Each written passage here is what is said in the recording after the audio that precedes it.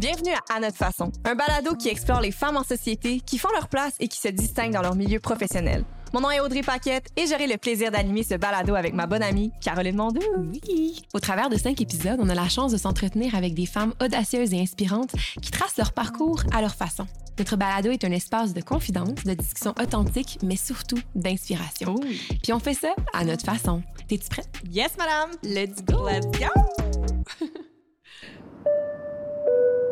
Attention, ce balado pourrait contenir du contenu féministe. On s'adresse aux femmes, aux personnes s'identifiant avec le pronom « elles » et aux gens qui s'intéressent un peu, beaucoup aux femmes. Ben oui, on en parle encore, parce qu'on n'en parlera jamais assez. Bonne écoute! I'm trying to find my own way, every day going forward. I'm listening, letting myself be inspired, and that I'm doing it on my own way.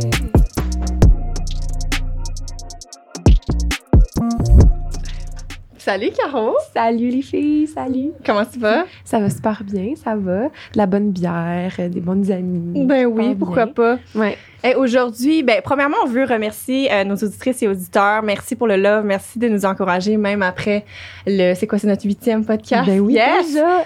Puis aujourd'hui, on attaque un sujet qui est quand même plus sensible, difficile, mais très pertinent, nécessaire. Nécessaire, surtout on trouvait ça important on trouvait ça important de l'aborder. Puis aujourd'hui, on va surtout parler de ressources, on va parler de parcours inspirants, de gens inspirants qui font la différence dans ce milieu-là. Donc, on est vraiment content d'avoir Mahé avec nous. On a Mahé Fall, qui est intervenante psychosociale en victimisation sexuelle. Bonjour, bienvenue sur le plateau. Sur le plateau. Hey, on est sur un plateau de tournage. On est rendu gros show plateau. Ben oui, c'est big. 8e épisode, là, je sens. Quand même. Oui. Écoute, je me vois dans un autre univers. Non, pas long. Merci d'avoir accepté de venir faire le podcast. Ça me fait plaisir, vraiment. Là. Merci de m'avoir invitée. J'ai beaucoup de choses à dire. C'est rare qu'on me donne le micro de cette façon-là. Fait que Honnêtement, c'est une des entrevues que je sais qu'on va peut-être dépasser, puis il va falloir que j'essaie de nous ramener à l'ordre, mais ça va vraiment être pertinent, je le sais. No pressure. Non. Donc, oui, c'est ça. Toi, t'es intervenante psychosociale en victimisation sexuelle. Peux-tu nous parler un peu de ton parcours, d'où est né cet intérêt-là à cheminer justement dans ce milieu? Ouais, ce qui est particulier, c'est que j'ai jamais choisi vraiment de faire ça comme travail. C'est sûr que je l'ai choisi parce que je suis passionnée, j'aime ce que je fais, mais quand je me souviens, en fait, quand j'étais au cégep ou à l'université, je savais pas du tout ce que je voulais faire dans la vie, mais ce que je savais, c'est que je voulais pas trop me compliquer la vie, pas faire des interventions trop lourdes non plus, puis regarder où je suis maintenant. Là, c'est quand même... Fait que c'est vraiment un parcours en entonnoir. J'ai précisé... au cégep, puis à l'université, ce qui m'intéressait. Intérêt pour l'humain en général. Je pense que c'est important, ça, surtout dans cette branche-là. Exactement. Curiosité aussi, puis le désir de vouloir aider aussi, ça, c'était quelque chose qui était important pour moi. Mais comment? Parce qu'on peut le faire de tellement de manières. Puis ensuite, c'est avec des cours, ultimement, que j'ai eu un coup de cœur pour... Un flash, là, Ouais, un flash. À l'université, cours de victimisation sexuelle, j'ai dit, c'est donc bien intéressant. J'avais des super bonnes notes, j'étudiais pas tant. Ouais. Puis je sortais de mes cours sans être trop bouleversée non plus, comme d'autres de mes collègues de classe. Fait que je me suis dit, il y a peut-être quelque chose à faire là. Puis j'ai choisi de faire mes stages à la fin de mon bac dans un CALAX, les centres d'aide pour les victimes de violences sexuelles, pour des femmes victimes de violences sexuelles. Mais c'est aussi un centre qui fait beaucoup de militantisme. Fait que ça m'a vraiment ouvert la porte à ce monde de défense des droits des victimes, d'intervention directe, des groupes de soutien. Puis là, j'aime dire que j'ai eu un coup de cœur, mais que la clientèle puis la problématique a eu un coup de cœur. C'était comme réciproque. Un coup de foudre mutuel. Là. Ouais, c'est ça. J'ai été beaucoup encouragée. Je sentais que le lien était bon. Puis je savais pas trop ce que je faisais de bien, mais ça fonctionnait. C'était facile de développer des liens de confiance avec les femmes que je rencontrais. Puis encore une fois, je me sentais pas complètement bouleversée en sortant des rencontres. Puis je me suis dit, là, c'est peut-être un signe. Puis c'est ça, tout a déboulé. J'ai fait de l'éducation sexuelle en parallèle, mais mon petit chouchou, là, c'était vraiment l'aide aux victimes. Ouais. Mais c'est sûr que ça se complète, là, tes études. C'était un baccalauréat en sexologie? Oui, c'est ça. Ouais. Un bac en sexologie. Ça se complète avec juste ton accompagnement avec les victimes, j'imagine. Oui. Tu fais ça depuis combien de temps? Depuis 2010. OK! Ah, wow, je suis vraiment contente que tu sois là. Okay, parfait. Oui. Puis dis-nous, ça a l'air de quoi une journée typique dans ton quotidien professionnel? Une journée typique, c'est une journée atypique, dans le sens où c'est une journée très imprévisible parce que les victimes sont très différentes les unes des autres. On se concentre vraiment sur les besoins, les priorités. Mais c'est aussi qu'avec mon travail, je sais jamais quand est-ce que je vais avoir à faire une intervention parce qu'on se présente quand les victimes se présentent au centre désigné. Donc, on m'appelle quand une victime est déjà au centre désigné, déjà sur place. Et ça, c'est intéressant parce qu'il n'y a pas de routine. Il y a une espèce d'adrénaline aussi. Là, quand on m'appelle, je dis « OK, go, j'y vais ». Je pousse la porte et j'apprends à connaître la personne avec qui je dois développer un lien de confiance rapidement. Ouais. Mais tu n'as pas le choix d'être en bon état cette journée-là. Tu peux pas arriver scrap à la job. Là, scrap, dans quel sens? Non, mais dans le sens que tu peux pas avoir... Même si tu as mal dormi, il faut que tu sois de bonne humeur puis prête à accompagner la victime. Dans le sens que même si toi, tu as des problèmes dans ta vie, il faut que vraiment que tu les mettes de côté puis que tu te dises « OK, je suis là à 100%. » quand même. Ben, ça dépend. Pour moi, c'est plus facile parce que je suis très compartimentalisée. Quand je suis au travail, je suis au travail. Quand c'est dans ma vie personnelle, c'est dans ma vie personnelle. Ce qui fait que je ramène pas de travail à la maison, entre guillemets. Donc, oui, c'est ça. Quand je suis au travail, je me concentre vraiment sur les besoins de la victime qui est devant moi. C'est une intervention qui peut être très longue aussi. Ça peut durer 2 heures, 3 heures, 4 heures. Ça dépend des soins qu'on a à offrir. Moi, je travaille vite, mais je vais aussi au rythme de mes patients et de mes patientes. Donc, des fois, ça prend plus de temps avant de pouvoir faire des examens, préparer les choses, préparer les prélèvements, rassurer, bien Mais c'est souvent quand l'agression s'est passée récemment, non? Exactement, c'est ça. Moi, je fais l'intervention d'urgence, l'intervention de première ligne. Donc, il faut qu'il y ait un délai très court là, depuis l'agression. On dit quelques jours. C'est jusqu'à combien de jours environ pour... Pour l'intervention au centre désigné, on dit 5 jours parce que c'est le maximum pour faire des prélèvements au niveau médico-légal. Okay. Mais c'est sûr qu'il y a des victimes, des fois, qui nous appellent, ça fait 10 jours, mais là, c'est plus des fois à distance ou sur rendez-vous qu'on les rencontre. Fait que c'est quand même des victimes d'agressions récentes, mais pas peut-être pas aussi récents que 5 jours ou même... des fois quelques heures. Si ça fait 1 semaine ou 2 semaines, c'est déjà trop tard. Pour l'intervention d'urgence, c'est trop tard parce qu'au niveau des soins médicaux, les délais sont dépassés. Au niveau des examens médico-légaux aussi, mais on donne un rendez-vous quand même rapidement. Là, c'est vraiment la pandémie qui fait en sorte qu'on donne un rendez-vous à distance. Parce que sinon, est-ce qu'ils sont redirigés vers d'autres services ou c'est surtout... Oui, tout à fait, c'est ça. Ça peut être le cas aussi parce qu'il existe une multitude de services. Là, beaucoup ont une liste d'attente, là, malheureusement. Mais pour ce qui est des services d'urgence, c'est ça, on est quand même une belle porte d'entrée pour des victimes d'agressions sexuelles récentes. Ouais.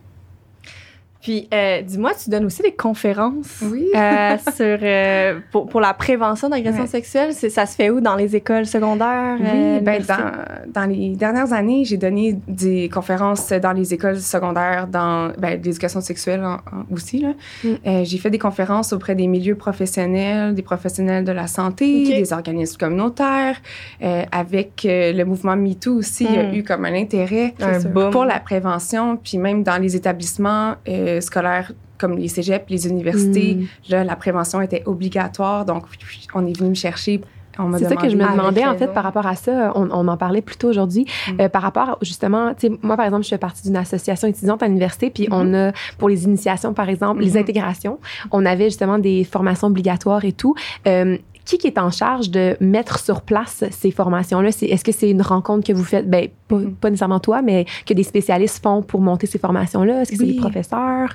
Non, c'est souvent des comités qui sont désignés. Ça peut être des étudiants qui sont amenés à créer des formations, mais ils font appel à beaucoup de professionnels aussi.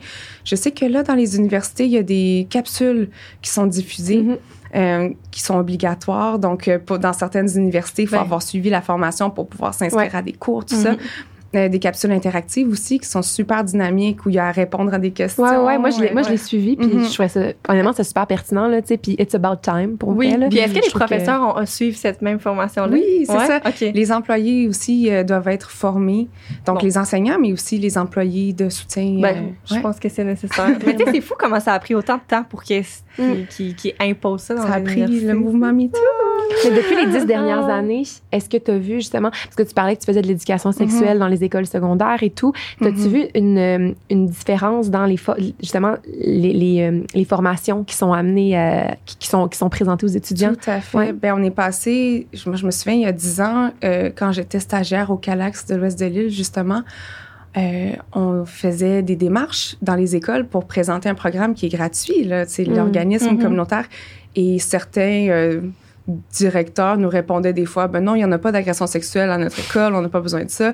Donc, on est passé à un déni total, à finalement, un intérêt, mais qui est aussi obligatoire. Donc, on se demande à quel point mais il y a une reconnaissance des problématiques, les mouvements dans les universités américaines aussi, là, des agressions sur le campus qui ont fait beaucoup de vagues aussi, qui ont eu beaucoup d'impact là, pour nos universités, nos cégeps. Là, ouais. Mais oui, le mouvement MeToo, ça a tout changé. Ça a une prise de conscience sociale, mais au niveau de la prévention, c'est juste plus facile d'avoir accès aux étudiants puis aux gens en général. Ouais. C'est sûr. D'un bon côté, mais ça a pris toute une ampleur, je trouve, même au niveau mondial. Mais il faut passer par là, comme on se disait, pour pouvoir cheminer, je pense. Mais avant de parler plus en profondeur, justement, des victimes, c'est quoi l'accompagnement, on s'intéressait aussi à savoir, toi, de ton point de vue d'intervenante, comment est-ce que tu réussis à ventiler après une grosse journée? Tu sais, des fois, ça doit être quand même douloureux, même à entendre des témoignages qui sont pas trop faciles. Même si tu segmentes, là, comme tu dis. Oui, même si c'est un blocage. Ah oui, c'est ça. Je pense que, comme je le disais, il y a des aptitudes qui sont nécessaires quand on choisit de faire ce métier-là. Il faut avoir une certaine tolérance aussi à ce genre d'histoire, cette douleur-là, cette horreur-là aussi, des fois. Puis je parle pas des victimes, je parle de leur histoire puis même de leur agresseur. Là. C'est frustrant, des fois, d'entendre les histoires puis de dire, OK, c'était vraiment planifié, c'est pas un accident, c'est pas un manque d'éducation. Là. Tu sens vraiment que l'agresseur a mis en place là, volontairement, vraiment volontairement, qui n'a pas écouté la personne qui était devant lui. Ça, c'est choquant. C'est sûr que j'ai la chance d'avoir un entourage en or qui accepte, qui tolère que je ventile de temps en temps. Pas tout le monde. Puis je dois faire attention aussi par rapport à la confidentialité. Je dois faire attention aussi à pas surcharger mon entourage, là, des histoires comme ça qui sont dures pour moi. Mais j'ai quand même des gens dans mon entourage qui sont aussi tolérants, qui sont disons, qui m'aiment. Qui voient la nécessité aussi à ce que tu puisses en parler d'une façon. Ben, dans tous les domaines, je pense. Tu sais, juste si tu as vraiment eu une semaine qui a été difficile pour toi, oui, c'est sûr. Tu sais, même dans mon cas, là, je ne vais pas raconter les détails puis les noms. Mais c'est sûr que tu te confies à quelqu'un dans ton entourage. Tu n'as pas le choix, tu ne peux pas garder ça pour toi. Puis les détails, c'est pas tant important. C'est souvent quand je vis des situations difficiles, c'est par rapport à ce que ça me fait vivre. Parce que s'il y a une chose que j'ai réalisée en faisant ce travail, c'est que ça peut arriver à n'importe qui. Et je suis intervenue auprès de centaines de victimes et je peux toujours pas dire que ça m'arrivera jamais à moi. Et ça m'est arrivé aussi. Et ça m'est arrivé aussi pendant que j'exerçais mon travail. Fait que c'est pas une question d'avoir des outils de défense. Là. Des fois, ça arrive vite, ça nous surprend. On est manipulé, on nous ment, on nous trahit. Ça nous prend par surprise. Puis on s'en rend compte quand il est trop tard des fois. Ouais, je pense qu'on a le réflexe de dire si ça m'arrivait, je réagirais de telle façon. Alors que quand ça t'arrive, t'es comme bloqué puis tu dis non, ça m'arrive pas en ce moment. C'est tellement facile de juger là, d'un œil extérieur, de faire comme voyons donc, non, mais tu sais, je veux dire, essaie de te mettre à ma place ou à la place de la victime pendant une seconde, tu sais, essayer de comprendre qu'est-ce qui s'est passé, tu sais, beaucoup plus complexe qu'on pense. Là, puis même avec les vagues de dénonciation, je sais que ça a créé des sujets, des conversations, tu sais, même avec mes pères, avec mon entourage, mon copain, où nous, on s'est questionné en tant que femmes, tu sais, puis les hommes aussi, à savoir si on avait vécu ou banalisé certains comportements du harcèlement ou des hommes que je côtoie qui disent, OK, j'avoue que des fois, peut-être que j'ai mal agi, tu sais. C'est beau, mais en même temps, il y a eu comme tout ce travail-là, je trouve, de réflexion.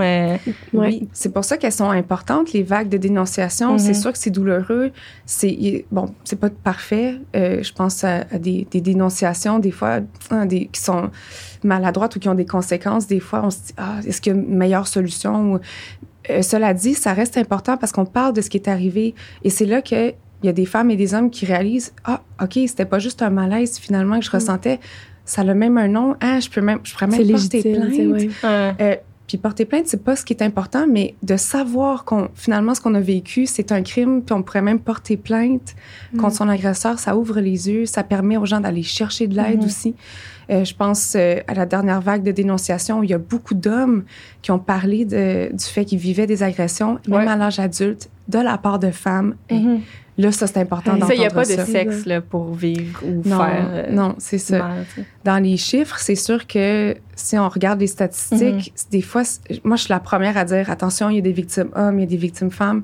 Il y a des victimes non-binaires aussi, des personnes trans, tout ça, là, tout le monde est victime. Mais les chiffres parlent quand même. On voit que c'est beaucoup des hommes cisgenres qui sont surreprésentés chez les agresseurs. On dit qu'est-ce qui se passe?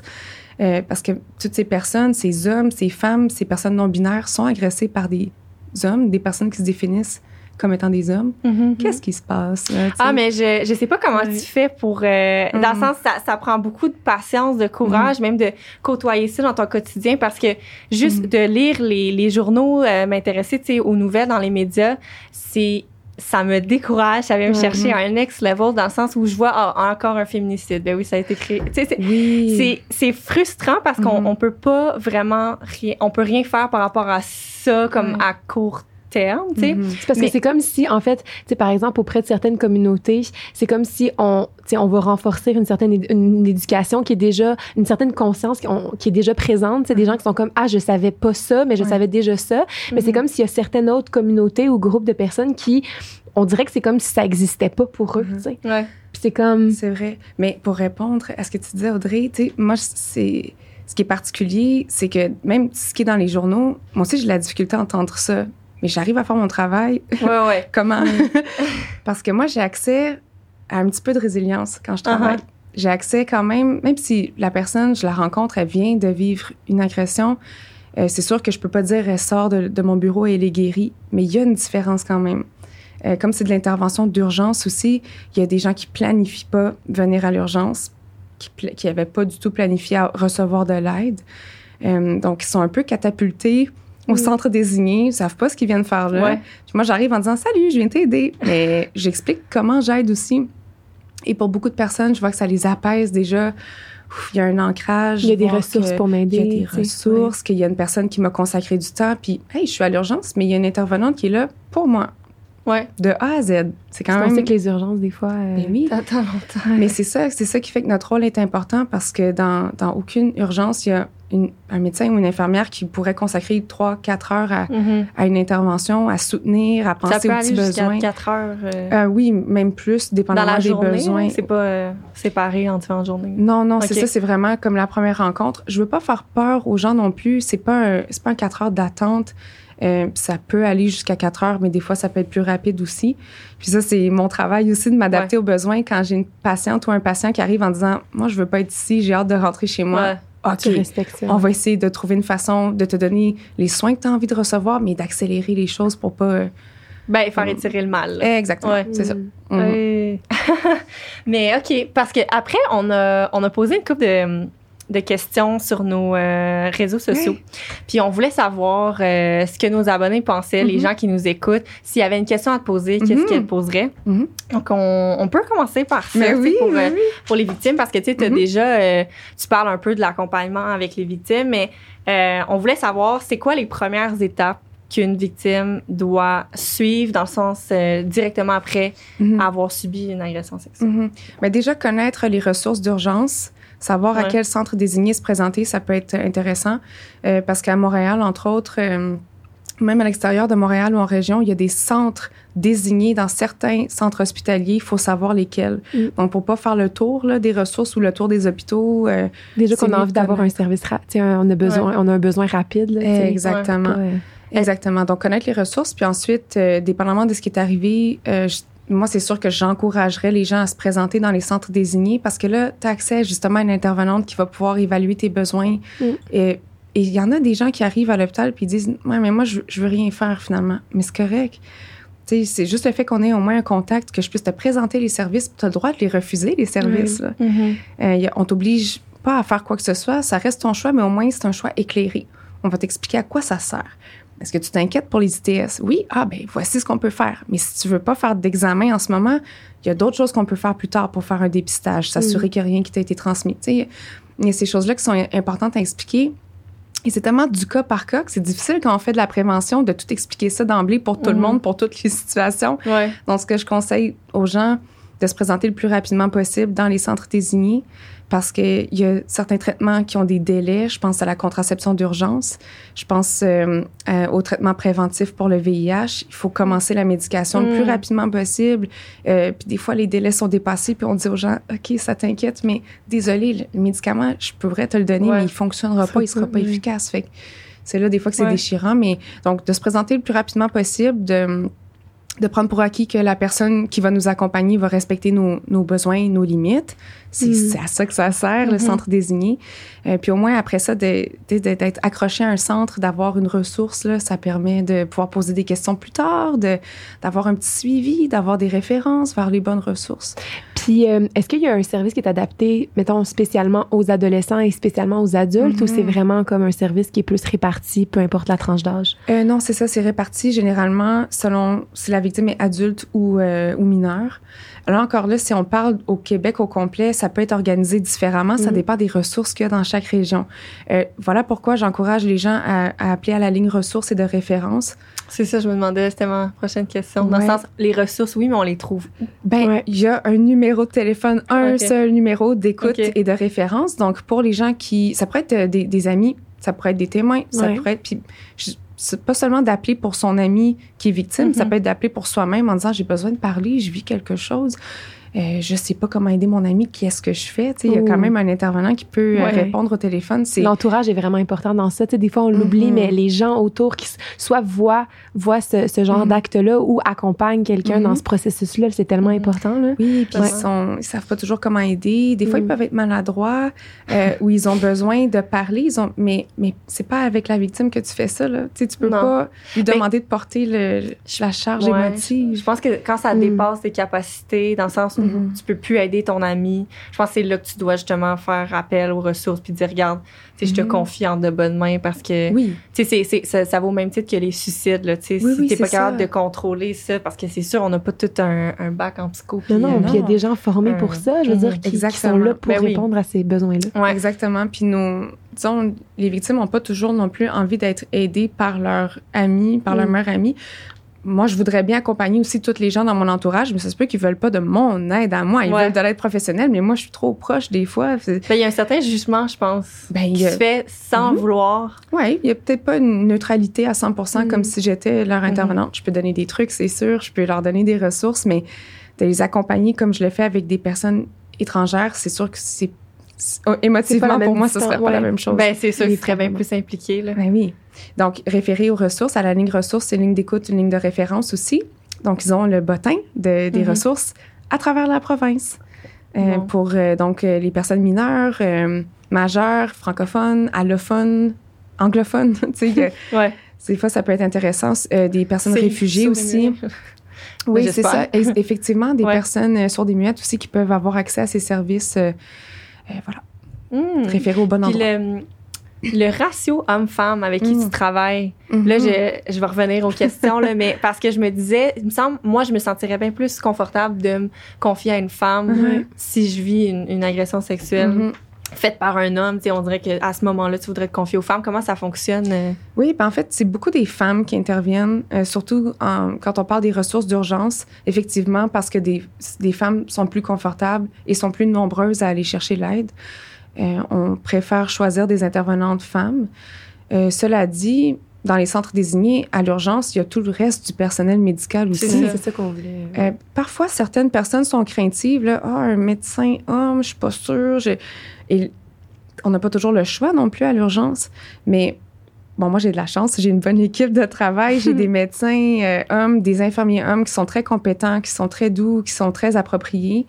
Puis moi-même, je sais que ça peut être un enjeu, mais je mens jamais à mes patientes. Je leur dis, si je vais chercher cet homme médecin, cette femme médecin, même, ou peu importe l'équipe qui va venir en aide, là, qui va faire l'intervention à mes côtés, si moi, j'étais pas confortable de recevoir des soins de cette personne-là, j'irais chercher quelqu'un d'autre.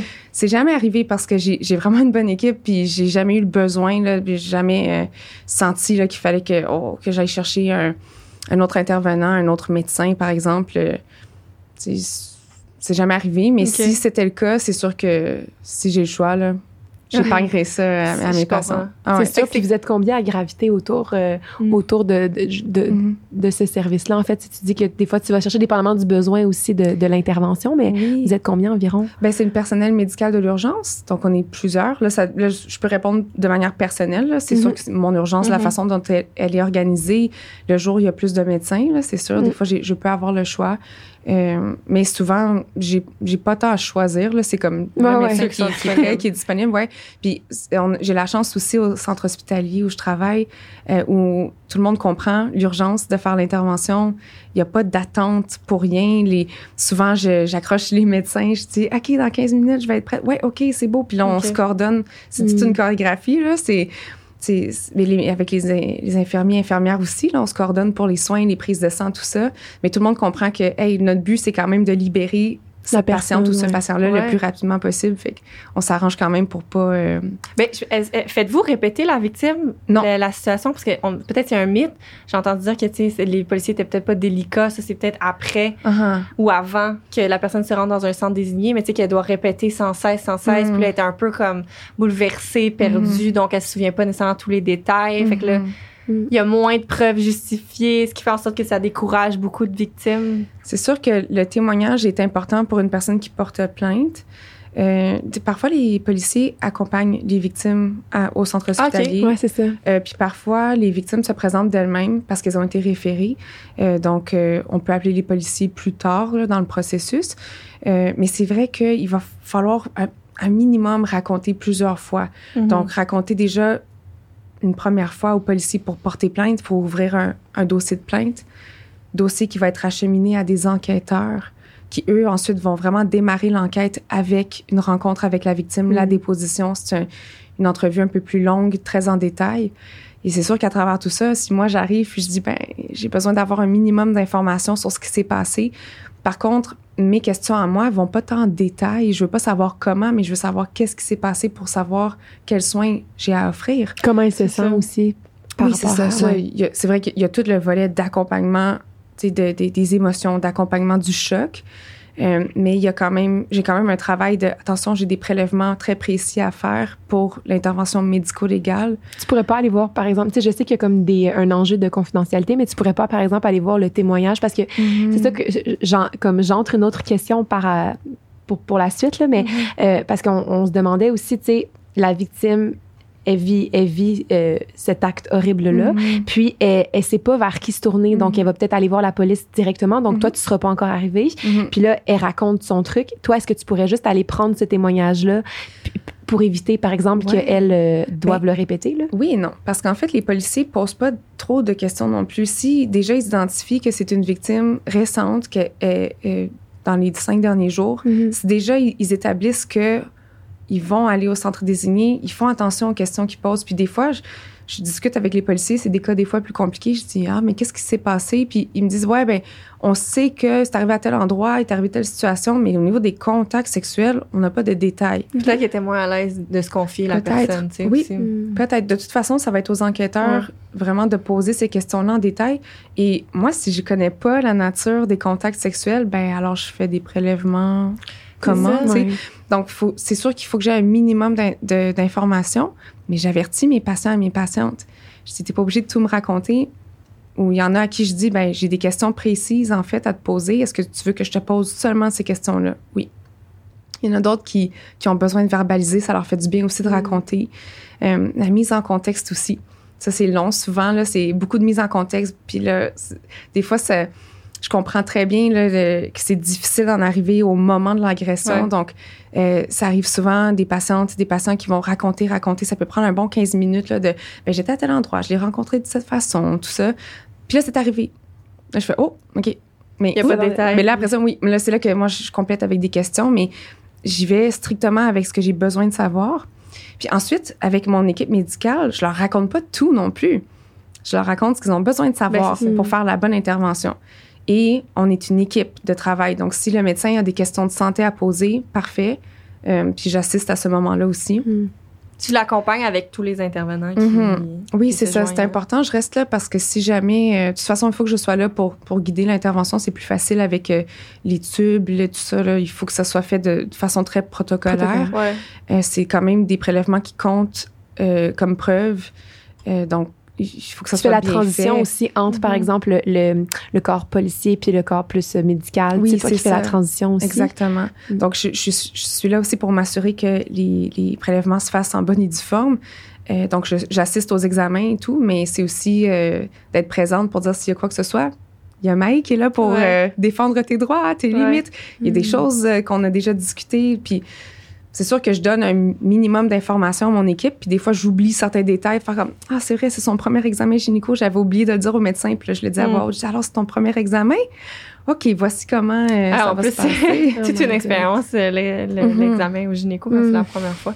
Oui, bien, ça arrive souvent parce que c'est plus jeune. C'est ça, quand on est plus jeune, on n'a pas nécessairement un examen gynécologique et les dépistages, aujourd'hui, se font des fois même par auto-prélèvement. Donc, je rencontre des fois des jeunes femmes, 23, 24 ans, qui n'ont jamais eu d'examen gynécologique avant. Mais on se prépare bien. C'est ça aussi mon travail, de bien expliquer, bien montrer. Je me mets aussi beaucoup à la place de cette personne-là. Ça, c'est mon truc, là. Quand j'arrive à l'urgence, je me dis, moi, c'est ma 800e fois. Cette personne-là, c'est sa première fois. C'est le truc que je me rappelle, c'est la petite phrase que je me répète. C'est toujours la première fois. C'est sa première fois. Juste pour me dire, moi, là, c'est pas une parmi tant d'autres. Là. C'est son expérience à elle de cet examen-là, de cette situation-là qu'elle vit.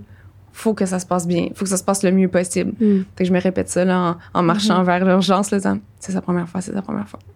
Ben, c'est une belle façon de voir les choses, je trouve. Est-ce que ça t'est déjà arrivé de, justement, pas avoir des coups de cœur, mais de dire, OK, je vais même les suivre jusqu'en cours pour apporter ton soutien? C'est arrivé, ça fait pas partie de mes tâches, mais c'est arrivé des patientes qui me rappellent après des années, techniquement, on a perdu contact parce que notre suivi, c'est terminé. Mais elles n'ont pas trouvé nécessairement d'autres ressources. Elles savent que je connais l'histoire. Puis là, c'est comme un petit peu un suivi, puis dire, le processus judiciaire arrive, il y a procès. Ah, OK. Fait que là, c'est sûr que c'est des règles spéciales. C'est pas tant par coup de cœur, là, je dirais pas ça. Là, c'est vraiment plus le fait qu'on m'appelle, puis elles sont pas si nombreuses que ça à m'appeler non plus. Là, donc, je peux, des fois...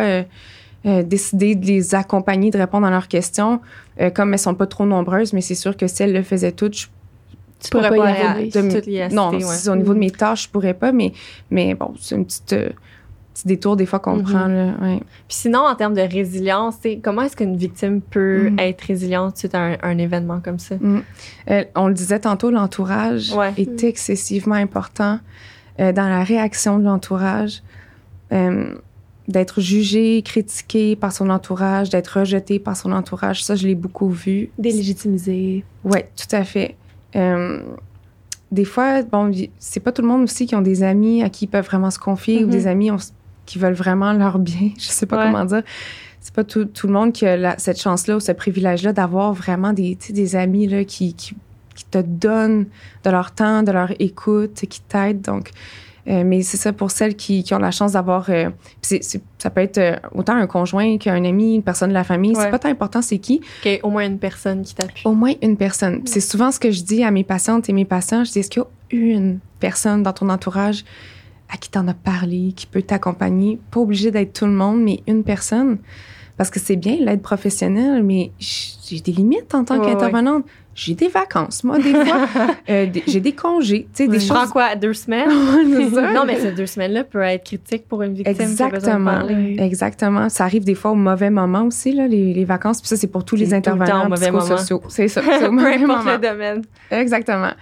Donc, c'est important quand même d'avoir une personne dans son entourage qui nous connaît déjà aussi, qu'on peut appeler à 2 h du matin. C'est ça, ils vont pas t'appeler à 2 h du matin. Non, mais il y en a qui le font, mais... des appels quand même. Des fois, parce que t'es on call, là. Oui. Des fois, c'est ça. C'est ça, fait que ça peut arriver, mais c'est pas si fréquent, là, quand même. Il y a des gens qui appellent tard des fois, mais bon. OK. C'est ça, Si je suis de garde, faut que tu mettes tes limites. Ouais, quand même. Ouais, c'est ça. C'est-tu déjà arrivé, par exemple, certains cas où tu voyais que la personne n'avait pas de ressources ou qu'elle avait peut-être honte puis qu'elle n'avait pas envie d'en parler nécessairement avec personne? Est-ce que le suivi est plus long? Y a-t-il une limite en termes de temps où tu peux accompagner ces personnes-là? C'est ça qui est difficile, c'est que tout le monde a accès au même service, au même suivi. On peut être flexible. Des fois, c'est sûr que moi, je suis pas rigide là, par rapport au nombre de séances, nombre de rencontres. Surtout pas maintenant avec la pandémie. C'est plus des rencontres au bureau. C'est difficile de...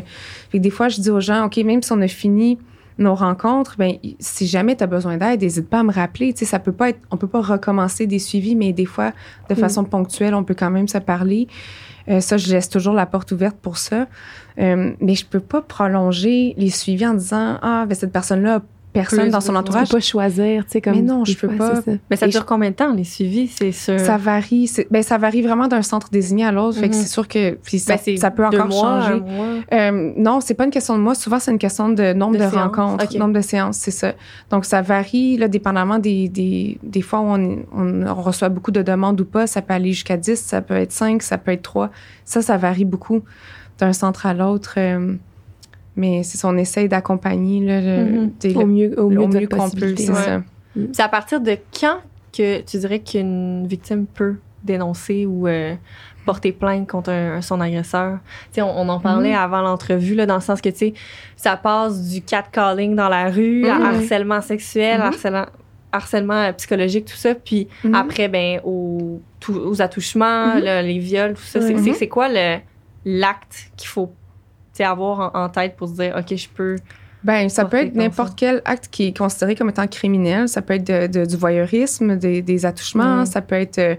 mais en fait, même du catcalling, il n'y a rien qui t'empêche d'aller à ton poste de police de quartier puis de dire, hey, il se passe cette situation-là. Si toutes les femmes qui subissent le catcalling vont au poste de quartier, il va se passer quelque chose. Ouais. Mais souvent, c'est que c'est pas une personne qui reste immobile toute la journée. Non, mais on peut avoir une description de la personne, par exemple. Et c'est sûr que au niveau des services de police, leurs interventions peuvent être très limitées, là, mais de savoir que ça se produit, de savoir qu'il existe cette problématique-là dans mon quartier, que c'est récurrent et que plusieurs femmes ou hommes en souffrent. Je trouve ça, c'est ça, puis plus que t'en parles, plus qu'à un moment donné, je veux dire, ça va devenir juste comme normal de dénoncer ça, puis... Mais trouves-tu que les policiers sont formés pour ça? Ça dépend. J'ai l'impression que si je vais à un poste de police, dire que je me suis fait catcaller, on va quasiment rire en pleine face. Ça dépend. Ça a beaucoup changé. Peut-être qu'il y a plus de formation, plus de sensibilité aussi. Il y a d'excellents policiers. Des policiers que je recroise, des fois, je me dis, ça, c'est un bon policier. Je vais l'avoir dans ma team. Là, ouais, c'est ça. Mais en général, ils sont adéquats. C'est sûr qu'il y en a qui n'ont pas souvent ce type d'intervention à faire. Ils le disent, je pense pas qu'ils le disent aux victimes, mais ils me le disent des fois à moi. Ils disent, on est moins habitués de ça. OK. Moi, je vérifie aussi des fois, est-ce que le policier est adéquat ou pas.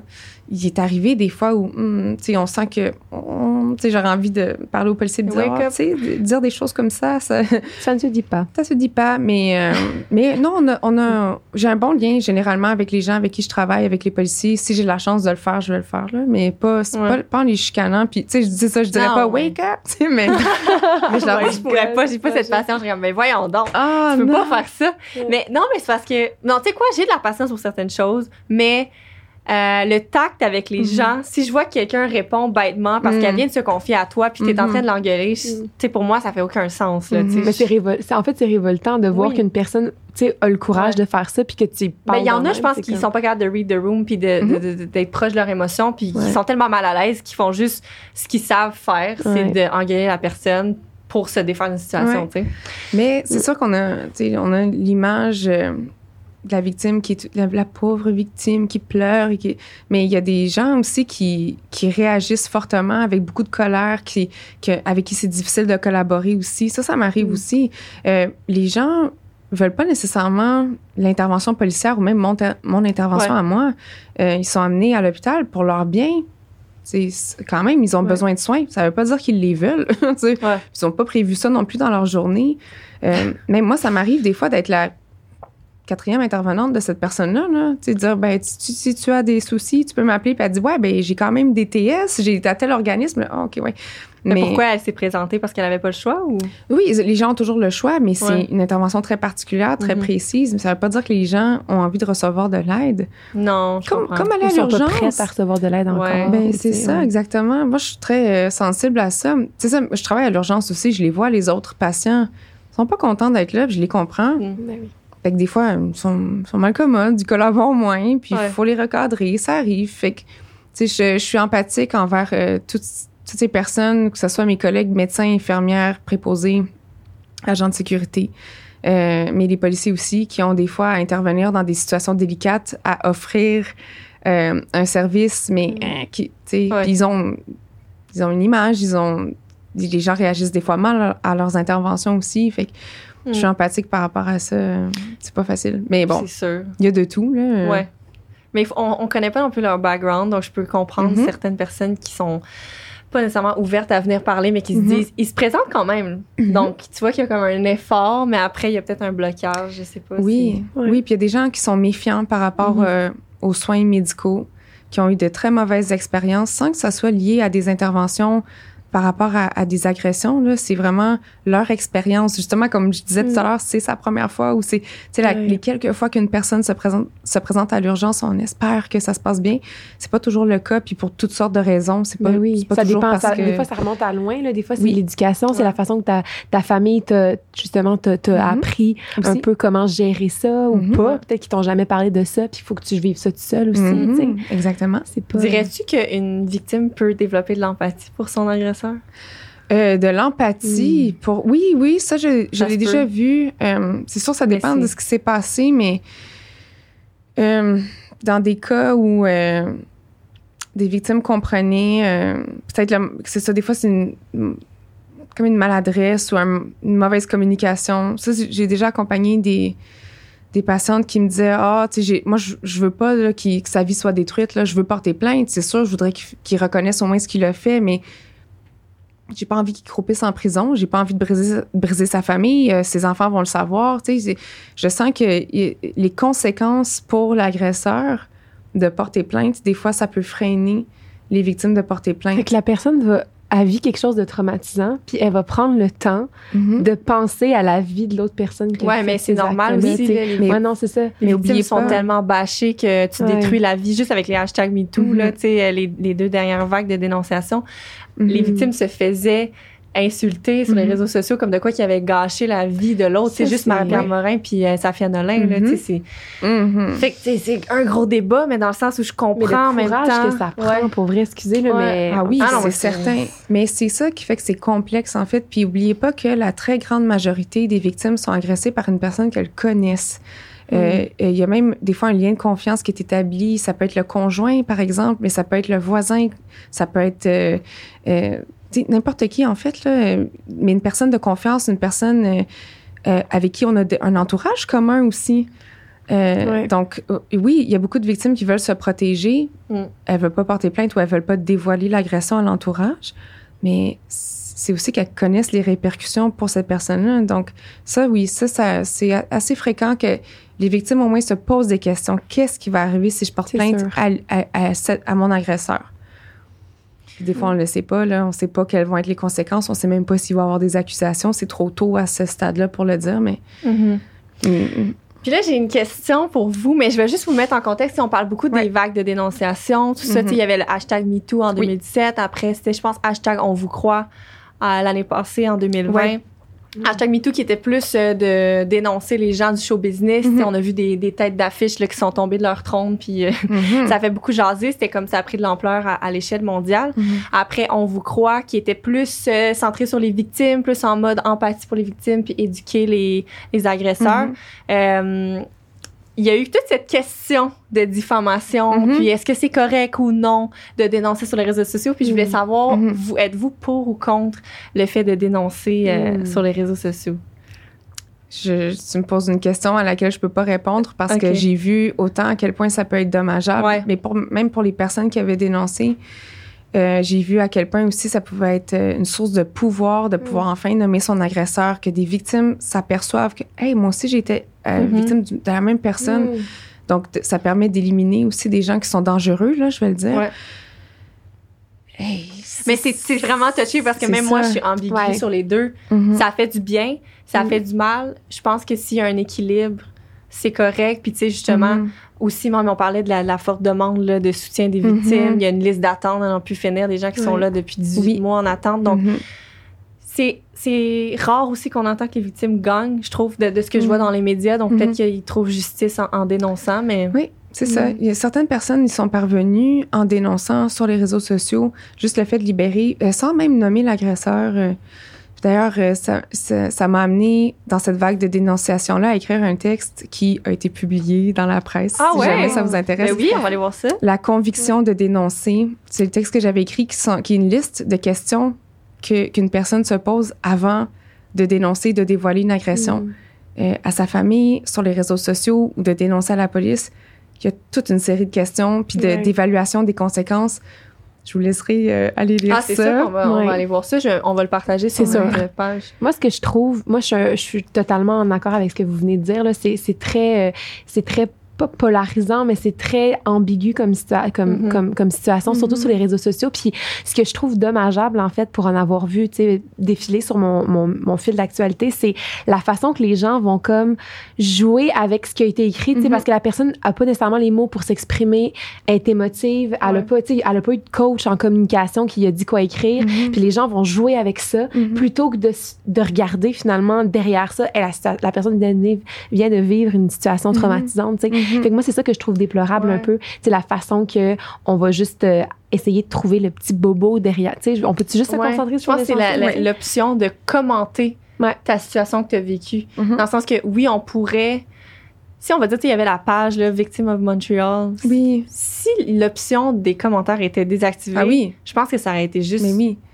Oui, en même temps, mais les commentaires de soutien sont très importants aussi. Ah oui, tu as raison. C'est là, c'est très, très, très complexe. C'est vraiment touché comme question. Mais d'abord, les commentaires négatifs, on les bloquerait, puis les commentaires positifs de soutien. Si c'est un commentaire de soutien, on vous donne l'accès, puis sinon... Ça prend donc quelqu'un pour modérer, et personne n'a le temps de faire ça. Quelqu'un qui a de l'expérience. Oui, aussi. Ouais, parce que c'était sorti, la fille qui avait parti ce compte Instagram-là, je pense qu'elle s'est faite poursuivre, puis j'ai arrêté de suivre ça parce que pour vrai, je trouvais ça lourd, mais tu sais, au final, elle a fait beaucoup de bien. Elle a fait du tort à des gens parce que, bon, c'était pas vrai ce qui avait été écrit sur cette personne. On le saura jamais. Mais je pense que ça a été comme un beau mouvement, justement, pour que ça nous permette d'avancer. Puis une vague de soutien aussi, tu sais, des victimes entre elles qui se sont soutenues, tu sais, qui se sont dit « Hey, c'est légitime ce que tu as vécu ou c'est légitime que tu dénonces et tout. Je vais être avec toi. Moi aussi, j'ai vécu ça. » Exactement. C'est ça qui est fort de ces mouvements-là puis qui est très important, qui amène à en parler encore, à faire de l'éducation. Puis c'est ça, même... Moi, c'est cette dernière vague là, qui m'a amenée à dire... Hey, moi, finalement, je me sens à l'aise de dire que, c'est parce que moi aussi, je suis victime, là, tu sais. Puis ça, c'est pas facile à porter quand t'es une intervenante tellement informée, éduquée, qui aide les autres, puis tu te dis, finalement, je me rends compte avec... Quand ça t'arrive à toi, c'est ça. Fait que puis là, mais ça m'a donné le courage aussi, ça j'ai pas besoin de nommer mon agresseur, mais c'est ça, c'est cette motivation-là derrière ce mouvement-là, de dire, hey, moi aussi, puis je vais le dire, tu sais. C'est comme un coming out.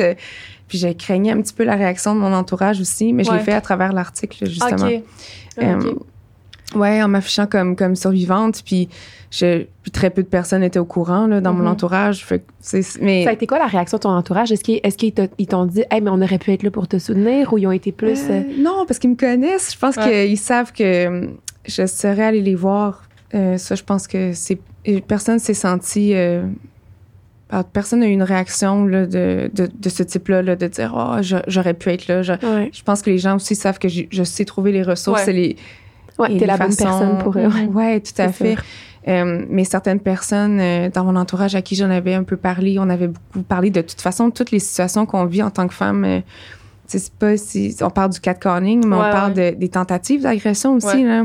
Faut pas les oublier, celles-là. C'est ça, quand tout ça arrivait, là, les vagues de dénonciation, je me disais, si on fait un sondage, honnêtement, là, c'est juste qu'il y a plein de femmes qui qui banalisent ce qu'ils ont vécu, mais je serais pas prête à dire tout le monde, mais presque tout le monde a déjà vécu des situations de harcèlement, tu sais. On les a juste banalisées, même jeune, quand tu marches dans la rue, t'as un monsieur qui te suit puis qui est weird, tu sais. Oui, c'est ça.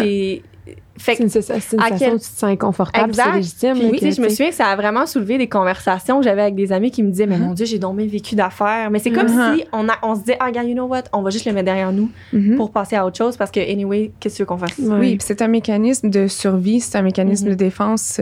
Donc, ça, c'est pas... comment dire, c'est tout à fait naturel aussi de pas vouloir porter l'étiquette de victime aussi. C'est pour ça que j'encourage souvent les gens à parler de qu'est-ce que tu as vécu. Est-ce que tu t'es senti inconfortable? Est-ce que tu t'es senti manipulé? Est-ce que tu t'es senti forcé? Est-ce que tu sens qu'on t'a trahi? Tu sais, c'est toutes les émotions qui sont liées au fait de vivre une agression ou du harcèlement sexuel. Mais porter l'étiquette de victime, ça, c'est... c'est un autre niveau et c'est pas pour tout le monde. Et il faut respecter ça aussi. C'est sûr que si on explique aux gens, mais tous ces actes-là sont des agressions sexuelles, en as-tu vécu? On a peut-être plus de mains levées. D'où l'importance d'en parler, de continuer à en parler. Je pense aussi... ouvertement, ensemble. Ouvertement. Puis je pense à des émissions comme May I Destroy You. Mon Dieu, c'est tellement bon. Quelle bonne émission. Mais qui fait comprendre... Tu sais, s'il y a aussi... C'est sûr que c'est une série qui est difficile à regarder, qui est un épisode à la fois. Ah ouais. Par contre, c'est nécessaire. C'est nécessaire. Il y a tellement d'éducation, en fait, d'informations tellement importantes et pertinentes qui ressortent, ne serait-ce que pour confirmer ou apprendre que quand ton partenaire retire un condom sans t'en avoir parlé, sans ton consentement, c'est considéré comme une violence sexuelle. Mais juste pour ça, puis là, avec la réaction là, du partenaire. Mais c'est fou, hein? Je trouve qu'à travers les émissions qu'on écoute, de plus... ça a souvent été ça, le purpose, mais de juste être progressiste, puis de découvrir, puis d'être de s'informer à travers des émissions. Tu t'as nommé How May I Destroy You? Puis il y a Grand Army aussi que j'ai écouté sur Netflix, c'était vraiment un coup de cœur. Ils ont traité des enjeux tellement importants, mais avec une subtilité, une sensibilité incroyable. Oui. Par contre, il faut aller quand même des fois gratter.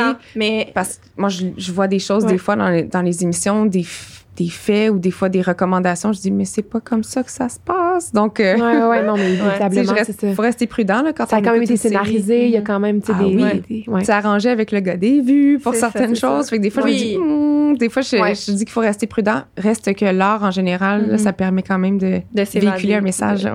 Vraiment. Puis, en terminant, on a une question pour toi. Si je te dis, à go, on change le monde ensemble, si tu avais une chose à choisir pour faciliter ton travail ou ton domaine, qu'est-ce que tu choisirais?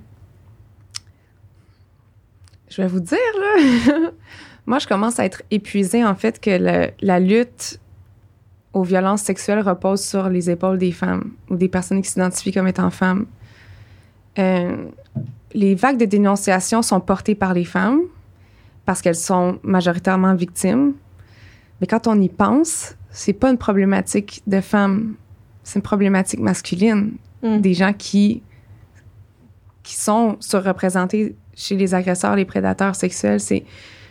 Puis le parallèle que je fais dans ma tête, c'est de dire, quand on parle des agressions commises envers les enfants, on dit pas, mais les enfants devraient mieux se protéger. Non. On dit pas ça. On intervient auprès des délinquants sexuels, des personnes pédophiles, le traitement, l'intervention est axée sur eux pour prévenir, pour pas qu'il y ait de récidive. Alors, si on regarde les chiffres, puis on regarde qui sont les agresseurs, les personnes qui font du harcèlement sexuel, les personnes qui commettent des gestes d'attouchement dans les lieux publics, d'agression sexuelle en intoxiquant leurs victimes, partager des photos sur Internet ou partager des photos intimes sans le consentement. C'est qui ces personnes-là? Pourquoi on n'intervient pas auprès de ces personnes-là? C'est là la vraie prévention, elle est là. Elle est dans nos relations hommes-femmes. Il faudrait qu'il y ait une plus grande réalisation de la part des hommes de juste réfléchir par rapport à leur comportement, même si c'est déjà un processus qui a été C'est un processus. commencé. Je le vois, là, il y en a de plus en plus qui s'impliquent, mais je le vois aussi qu'il y en a beaucoup qui se portent à la défense des femmes. Oui, OK. Ça, c'est nécessaire. Mais il y en a d'autres qui c'est nécessaire. Oui, tout à fait. Puis c'est nécessaire d'avoir ces hommes alliés qui nous défendent, qui permettent aussi de nous laisser nous reposer puis reprendre des forces avant de reprendre le combat. Mais les hommes font partie de la discussion à un autre niveau aussi mais pourquoi commettent-ils ces gestes? On parle de violence conjugale, on parle d'agression sexuelle, de féminicide. qui sont les auteurs de ces crimes-là, ben il faut regarder, il faut se tourner, en fait, vers eux, puis leur poser la question, voir qu'est-ce qui se passe, qu'est-ce qui vous amène à éprouver autant de haine envers les femmes, tu sais, Faudrait il y a sûrement des études qui sont faites par rapport à ça, ou ne serait-ce que créer des programmes pour venir en aide à ces agresseurs-là. Clairement. Ça a l'air bizarre à dire, mais tu sais, je pense que ça part de là, justement, d'avoir un soutien pour essayer de comprendre qu'est-ce qui se passe, pour éviter, prévenir. Puis ces agresseurs-là, ils sont partout. Le nombre d'agressions qu'on dit avoir subies, puis c'est ça, quand on parle de catcalling, par exemple, ben c'est le monsieur dans la rue, là. C'est mon voisin, c'est le gars dans le party, c'est mon collègue étudiant, c'est mon employeur, c'est beaucoup de monde. Prendre pour acquis que c'est si loin que ça de nous. T'sais. Non, c'est ça. Puis pour eux, quand tu commences à leur dire, ben voyons, tu peux plus faire ça, surtout pas après ce qui vient de se passer, ben là, tu sais, c'est toujours banal. Puis moi, j'ai des amis, tu sais, puis c'est des super bons gars, mais des fois, tu sais, il y a des petits commentaires qu'ils vont faire une fois de temps en temps, puis je vais leur dire, surtout depuis les vagues de dénonciation, mon Dieu, le nombre de fois que j'ai dit ce mot-là dans le podcast, mais surtout depuis ces événements-là, je me permets de plus en plus de le faire parce que je me dis, j'ai aussi cette part de responsabilité d'éduquer mon entourage, puis je vais plus me taire, tu sais. Puis quand je leur dis, t'as raison, je devrais pas dire ça. Ben oui, c'est ça. Puis c'est d'agir à petit niveau, là. Ce qu'on demande aux gens, c'est pas d'être des super-héros qui se mettent en danger. Non, mais à petite échelle, une blague inadéquate, une blague, on s'entend, ou un commentaire déplacé, ben c'est le temps, là, effectivement, de parler. C'est difficile, par contre. Ça demande de la pratique. Il faut être quand même confortable. Il faut se sentir à l'aise Puis moi non plus, j'ai pas toujours le goût d'intervenir. Puis des fois, je me dis, oh non, est-ce qu'il faut encore que je milite? Tu sais, c'est lourd à porter. Mais si tout le monde, on le fait, homme, femme, là, si on se motive, puis c'est ça que ça a eu comme effet quand même, le mouvement MeToo. Il y a des gestes qui sont plus acceptés du tout. 100%. Moi, je l'ai vraiment remarqué, là. Même au travail, des choses qui sont plus acceptées du tout, ça passe plus. Il y a aussi des gestes concrets qui ont été portés, des ressources qui ont été développées, puis ça en prend d'autres. Je veux dire, comme on parlait tantôt de la liste d'attente, je veux dire, il y a trop de gens qui doivent attendre pour avoir ces... Puis vous êtes des ressources tellement essentielles, on en veut plus. Oui, puis ça, c'est partout, autant, mais même en santé mentale, il y a des listes d'attente partout aussi. Quand on dit qu'il y a des refuges qui ferment la porte parce que leurs lits sont tous occupés, on dit mais comment c'est possible, mais ça c'est la réalité, spécialement maintenant, il y a vraiment un problème au niveau de l'accès aux ressources par tous les moyens. Moi j'ai la difficulté à référer, c'est clair, je suis intervenante de première ligne, puis j'ai de la difficulté à prévoir la suite parce qu'il n'y en a pas d'aide, c'est difficile. Merci beaucoup, Mahé, d'être venue. Je voulais surtout te dire merci d'exister. Ça peut sonner vraiment cheesy, mais tu sais, il en faut des gens comme toi. Ça doit pas être facile de te réveiller, de te lever tous les matins puis d'avoir le courage d'affronter ça. Puis de te dire comme, OK, ça se peut qu'aujourd'hui, je sois pas dans mon assiette, mais je vais avoir une grosse journée qui m'attend. Puis tu sais, tu es là quand même. Puis je pense qu'il faut plus de gens comme toi, c'est nécessaire. Vraiment. Puis donc, je pense vraiment, merci. on va définitivement mettre tous les liens dans la description de l'émission. Puis il va falloir qu'on se revoie. On va faire le podcast puis on va aller parler. On va parler 3 heures de plus. Oui, c'est ça. Avec plaisir. Merci d'ouvrir la discussion, d'ouvrir le sujet.